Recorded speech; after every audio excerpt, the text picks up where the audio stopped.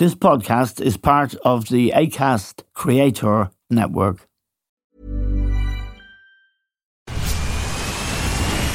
Where's that dust coming from? Still finding debris after vacuuming? Eufy X10 Pro Omni Robot Vacuum has 8,000 PA of powerful suction to remove debris deep in carpets. And it's totally hands-free. Want to know more? Go to eufy.com. That's EUFY.com and discover X10 Pro Omni, the best-in-class all-in-one robot vacuum for only $799. Tired of ads barging into your favorite news podcasts? Good news. Ad-free listening is available on Amazon Music for all the music plus top podcasts included with your Prime membership. Stay up to date on everything newsworthy by downloading the Amazon Music app for free or go to amazon.com/news ad free. That's amazon.com/news ad free to catch up on the latest episodes without the ads.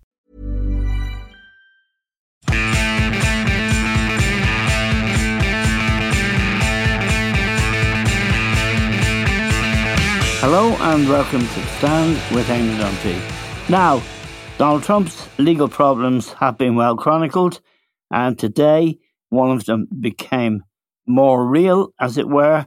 It's the case in which he is accused of paying hush money to adult actress Stormy Daniels. A trial date was set today. Mr. Trump will stand trial on March 25th. The trial is expected to last around 6 weeks. Of course, at that stage, he should be clear of Super Tuesday, which is the Republican nomination race when this matter will be decided. He seems certain to be the Republican nominee. However, it's a very serious case. And whilst Mr. Trump won't necessarily be found guilty or indeed go to prison if he is found guilty, he could be found guilty and he could receive a big fine or spend some time in prison. And that's, of course, just one of Mr. Trump's woes. And we're joined now from Washington by Niall Stanage. Niall is associate editor of The Hill, a very respected Washington newspaper, for being neither Republican or Democrat or being partisan in any way. And Niall is the associate editor and also White House columnist for The Hill. Niall, the Stormy Daniels case is perhaps, on the scale of things, one of the least worrying of the trials that Donald Trump could face. Nevertheless, it's a dangerous situation by any standards, isn't it?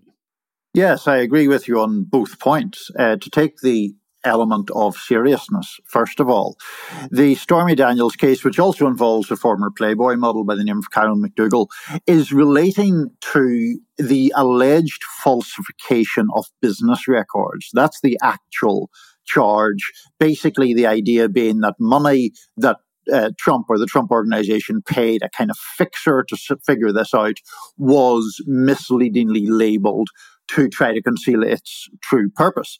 That obviously, if proven, is a criminal offence. There are 34 counts of that offence in the indictment.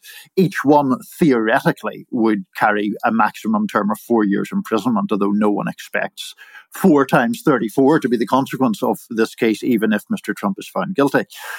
Nonetheless, the issue really is that you could have the nominee of a major party and a former American president convicted of a criminal offence. That would, of course, be the first time in history that has ever happened, and that is the core of the danger to Mr. Trump. Yeah, falsifying business records, I think, is on the charge sheet somewhere. Now, just to move back to last Saturday night, when something very grave took place. He was making a speech to his MAGA supporters in South Carolina, and during that speech, he went off script and he asserted that he was exasperated by NATO and some of the countries who are falling short, many of them, in his view, of the commitment to make payments. 2% of your GDP is the payment required. And indeed, he's not wrong in that regard. But he said he had told them that if NATO was in a position where one of its members was attacked by Russia and Vladimir Putin. He said, and I'm quoting, that they could go to hell and Putin could do whatever the hell he wanted. It caused shock in Europe. It was a moment which gave us an insight into the world that might ensue if Donald Trump retakes the White House next November. Niall, have I described that properly? But it's caused grave misgivings in Europe. Yeah, and understandably so. The fact that he's saying this sort of thing, and particularly his use of the word encourage Russia to do whatever it likes, in the context, now to be clear, of any country or NATO member nation that did not pay its dues. Trump's argument appears to be, if you don't pay into the pot or if you're short of that 2% figure, that's just tough. And if Russia attacks you, that would be almost a good thing in his mind because it would be punishment for this financial delinquency. Obviously, that was very, very controversial. I mean, it would be controversial at any time, particularly so when Ukraine is obviously under real pressure in its attempts to rebuff the invasion by Russia. And while, Mr. Putin appears to be gaining the upper hand in part because there's such a logjam here in the United States and further aid to Ukraine is so in danger. And we should perhaps say, that President Biden did punch back at these comments, really talked about the fact that, in his view, it was an un-American signal to the world, is the direct quote from Biden, about the impact of a former president and perhaps at least plausible future president making such a remark. How reflective, Niall, of American public opinion is this, what some might see as a drift towards isolationism that has taken place, even irrespective of Trump? Is there a drift towards isolationism that, for example, and it's the prime example, would have kept the United States out of the Second World War? And it was Roosevelt who insisted, but there were very powerful and influential voices like the former ambassador to London, John F. Kennedy's father, Joseph Kennedy, who were against what Roosevelt decided to do, which was to join with the Allies and confront Adolf Hitler. So we're not talking here small potatoes. No, we're certainly not. And to your point about the comparison with World War II, one of the things that is often brought up there is America First, which is, of course, a big Trump slogan, has been used before in American history, most famously by the noted aviator Charles Lindbergh, who was around at that time, was very famous because of his flight across the Atlantic and became this kind of weird isolationist, certainly accused Nazi sympathizer who was making the argument that the United States should have stayed out of the Second World War. Now, in relation to the broader topic of isolationism, yes, that has certainly, I think, increased significantly in recent years, and sometimes for valid or at least understandable reasons. What I'm referring to there, of course, are the wars in Iraq and Afghanistan, which exacted an enormous price from the United States and, of course, from the populations of Iraq and Afghanistan in terms of loss of life and in terms of financial expenditure. So in that sense, it's not that surprising in some ways that the US has become more skeptical of foreign entanglements. The problem, I think, is that has become much more broadly questioned. For example, there was a poll, I'm just looking at this, just released yesterday, where 30% of the population wanted to decrease military aid to Ukraine, as opposed to 25% who wanted to increase it, and 28% wanted to stay the same. The notable thing about that poll, Eamon, is the proportion of Republican voters who wanted to decrease military aid to Ukraine was roughly 4 times as high as among Democrats. 45% of Republicans wanting to decrease military aid. And when you add to Iraq Afghanistan and the humiliation of their retreat. But also the reasoning is we have spent too much blood and treasure, being the phrase, on other people's wars to our own detriment. You can make a respectable argument about that. You can. And yes, and you wouldn't have to be, somebody like Donald Trump to make that argument.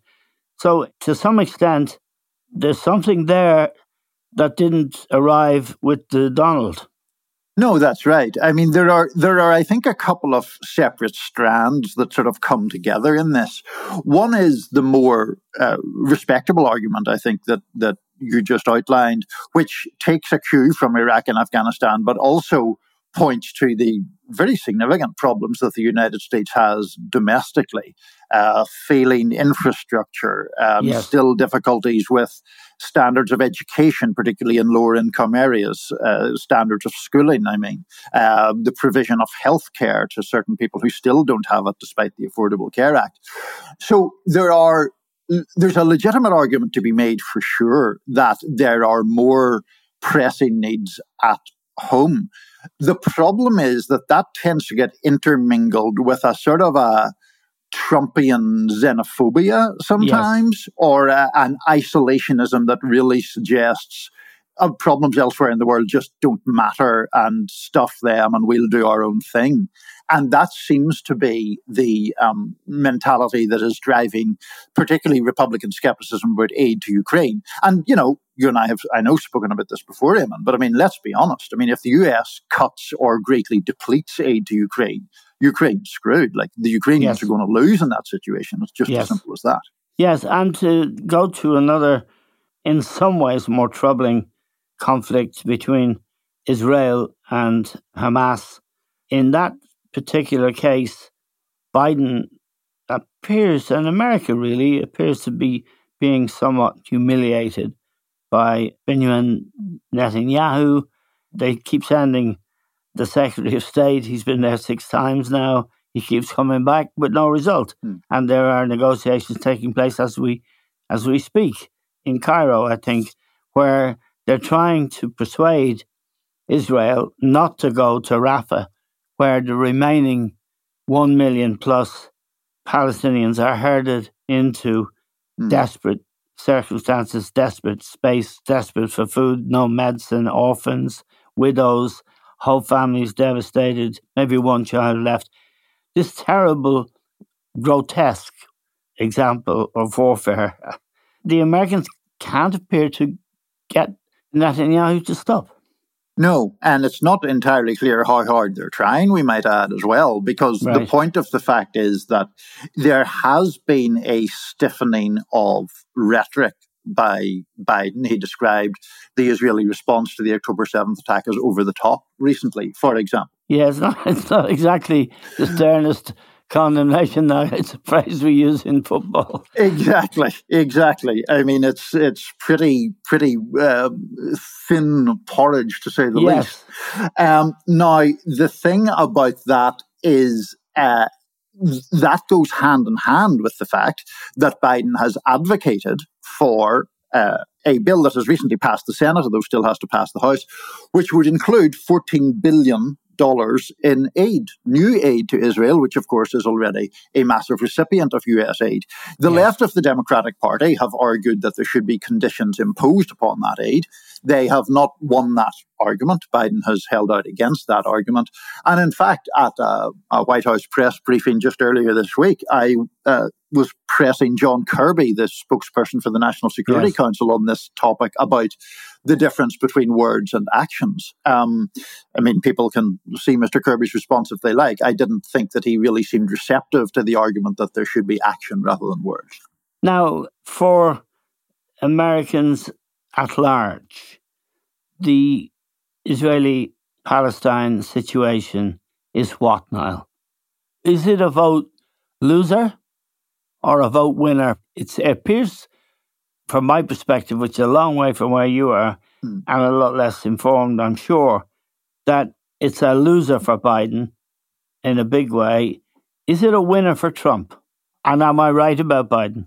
I don't is it a winner for Trump is a question I would have to think about. I don't think it is necessarily, but I do think it is a loser for Biden in the sense that it is one of the very few issues right now that cuts across partisan lines in any significant way, in the sense that Democrats are very split on the topic. We're now seeing a plurality of Democrats in polling sympathizing overall with the Palestinians rather than the Israelis.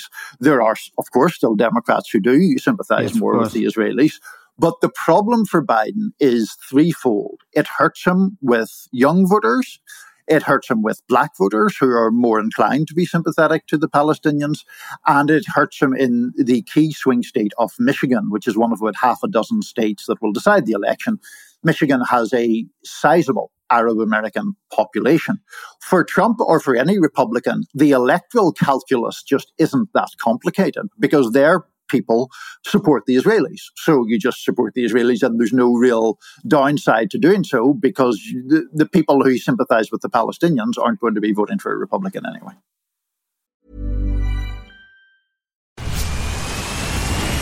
Where's that dust coming from?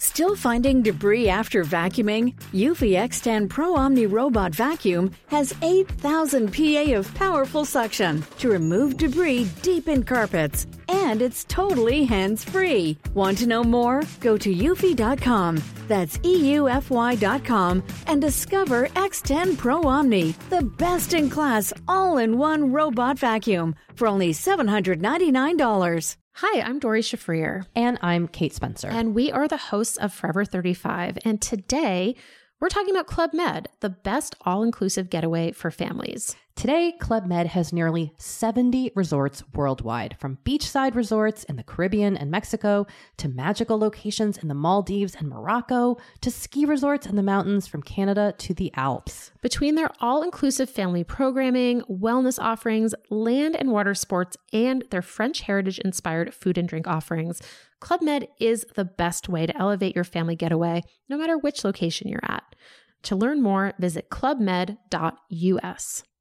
Flexibility is great. That's why there's yoga. Flexibility for your insurance coverage is great too. That's why there's United Healthcare Insurance Plans.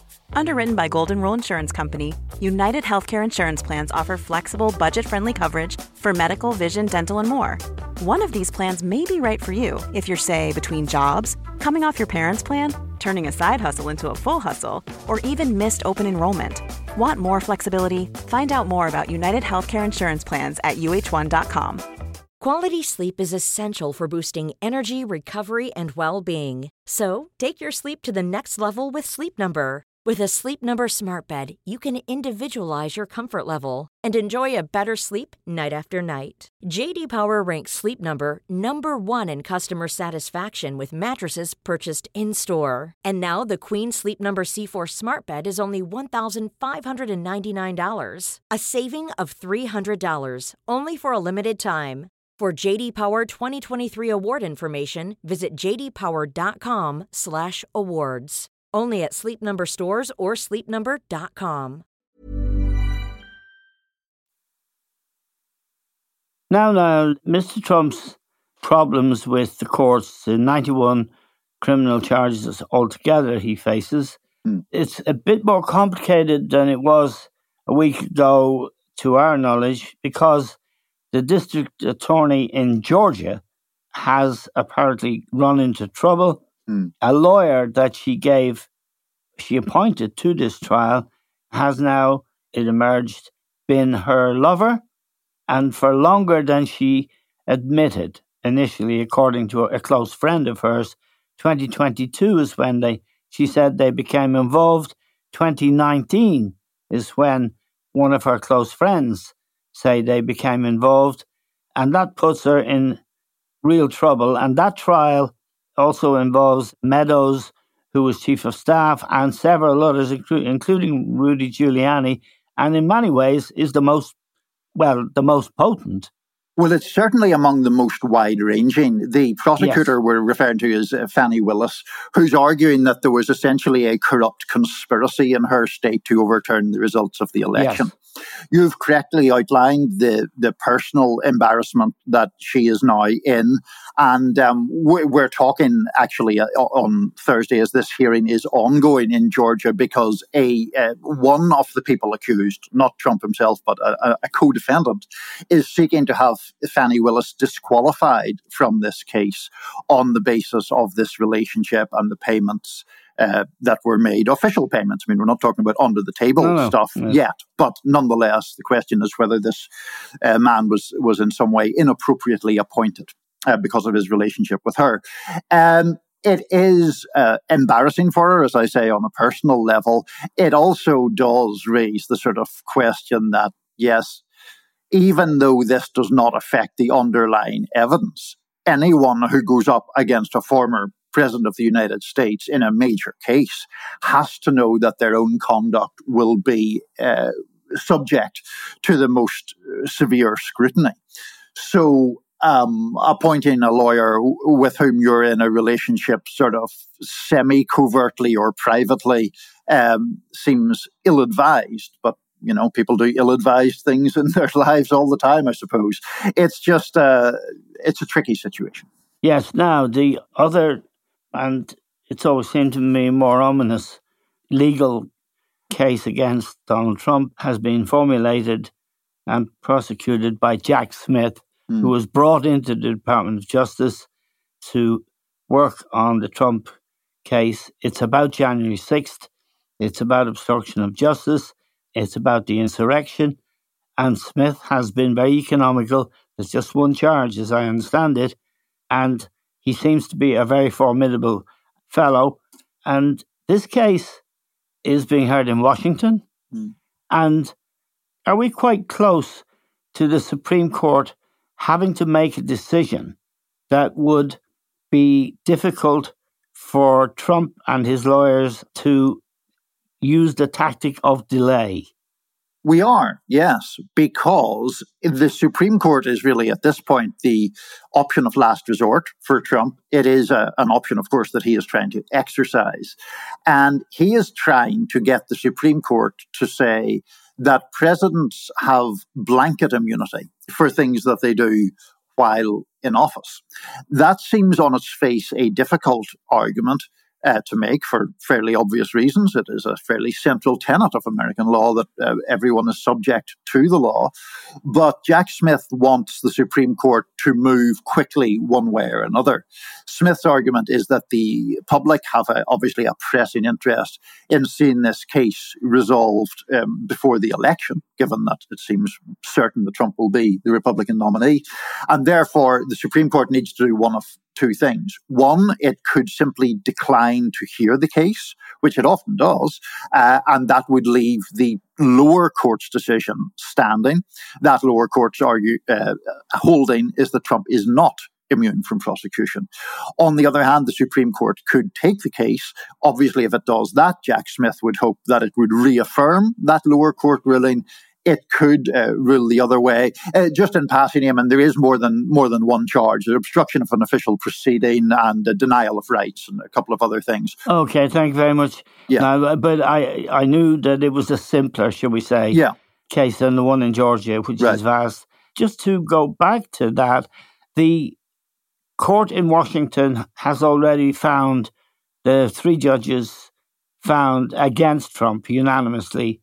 In a motion. Was that motion was, I take it, about his immunity because he was president? That's correct. That was his initial appeal against a finding that he could be prosecuted.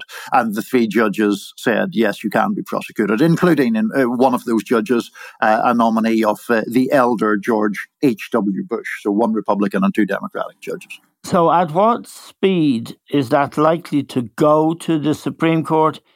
And how long will they take reflecting on it and writing their judgments?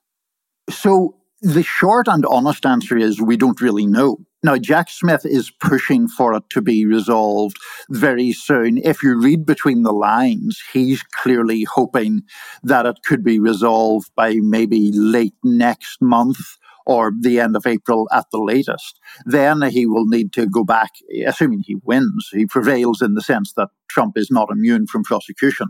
Then that would still provide time for the trial to take place, because I know this gets complicated with the different layers of the judicial system, but the actual judge presiding over the January the 6th case, Judge Tanya Chutkan, had originally set a date in early March for the trial to begin. That has been held up because of this appeals process.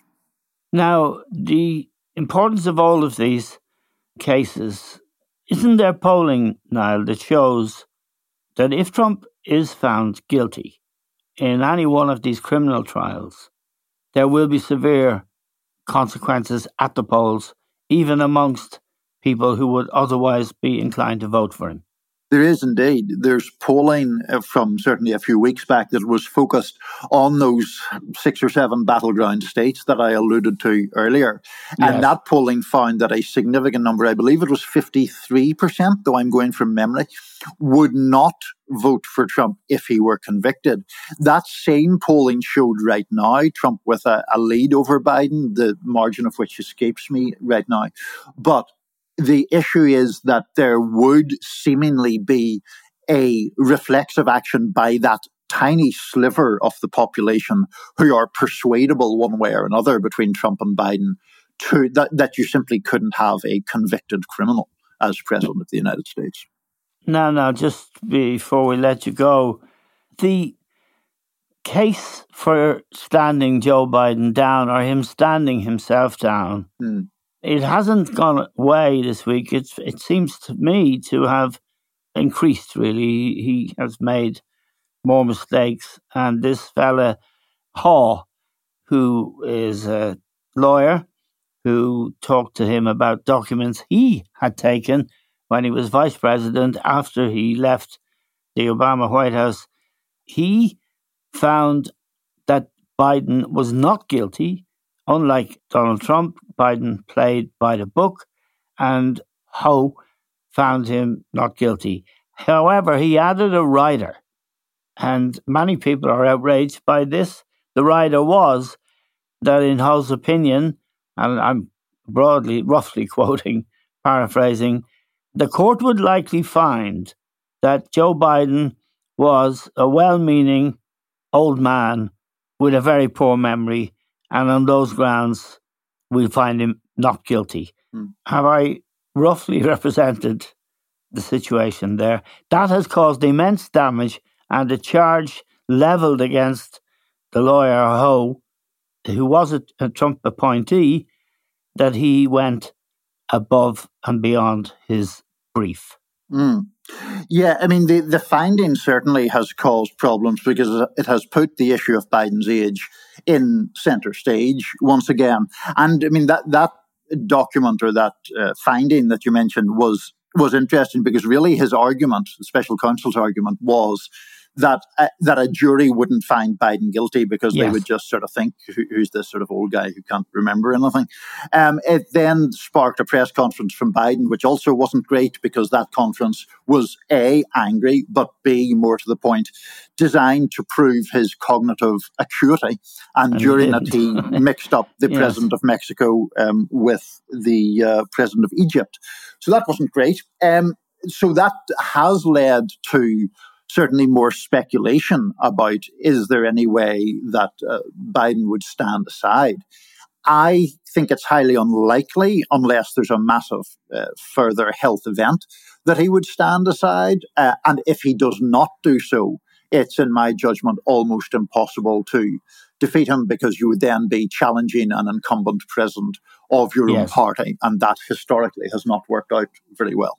Yes, and he does seem physically, to my eye now, to be frailer by a noticeable amount in the last 12 months. Yes, I mean, I think there's a lot of polling that suggests that a lot of Americans agree with you. The numbers of people who now say that they don't believe he could effectively serve a second term are massive. Varies from poll to poll, of course, but it's around about 75%. So, that is a massive danger to Biden in this re-election campaign, because Yes. if anywhere near that number of people simply regard his age as disqualifying, and it's worth saying, Eamon, not just the age on his birth certificate, it is the perception of physical and mental frailty that's Yes. the damaging thing. And if that becomes a disqualifying fact for too many voters, then that's kind of game over, honestly. Okay, now we're very grateful to you, as always, for joining us from Washington. Niall Stanage is Associate Editor of The Hill, a very good Washington newspaper, and his work is outstanding. And we're very grateful to him, to all of you for listening. That's all we have time for now. We'll talk to you soon.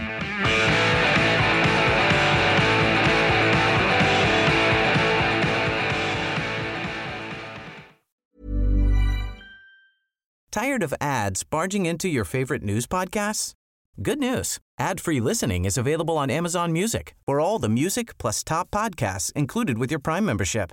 Stay up to date on everything newsworthy by downloading the Amazon Music app for free or go to amazon.com/news ad free. That's amazon.com/news ad free to catch up on the latest episodes without the ads. Hi, I'm Kara Berry, host of Everyone's Business But Mine, and I am an all-inclusive addict. Enter Club Med, the best all-inclusive for you and your family. With resorts worldwide, from their family flagship resort, Club Med Punta Cana, to their only mountain resort in Canada, Club Med Quebec, they have everything you need to relax. With their 20-plus sports activities, wellness programs, you can dine on delicious cuisine and make memories with your family. So book your next getaway with Club Med. Visit clubmed.us or call 1-800-CLUB-MED or your travel advisor.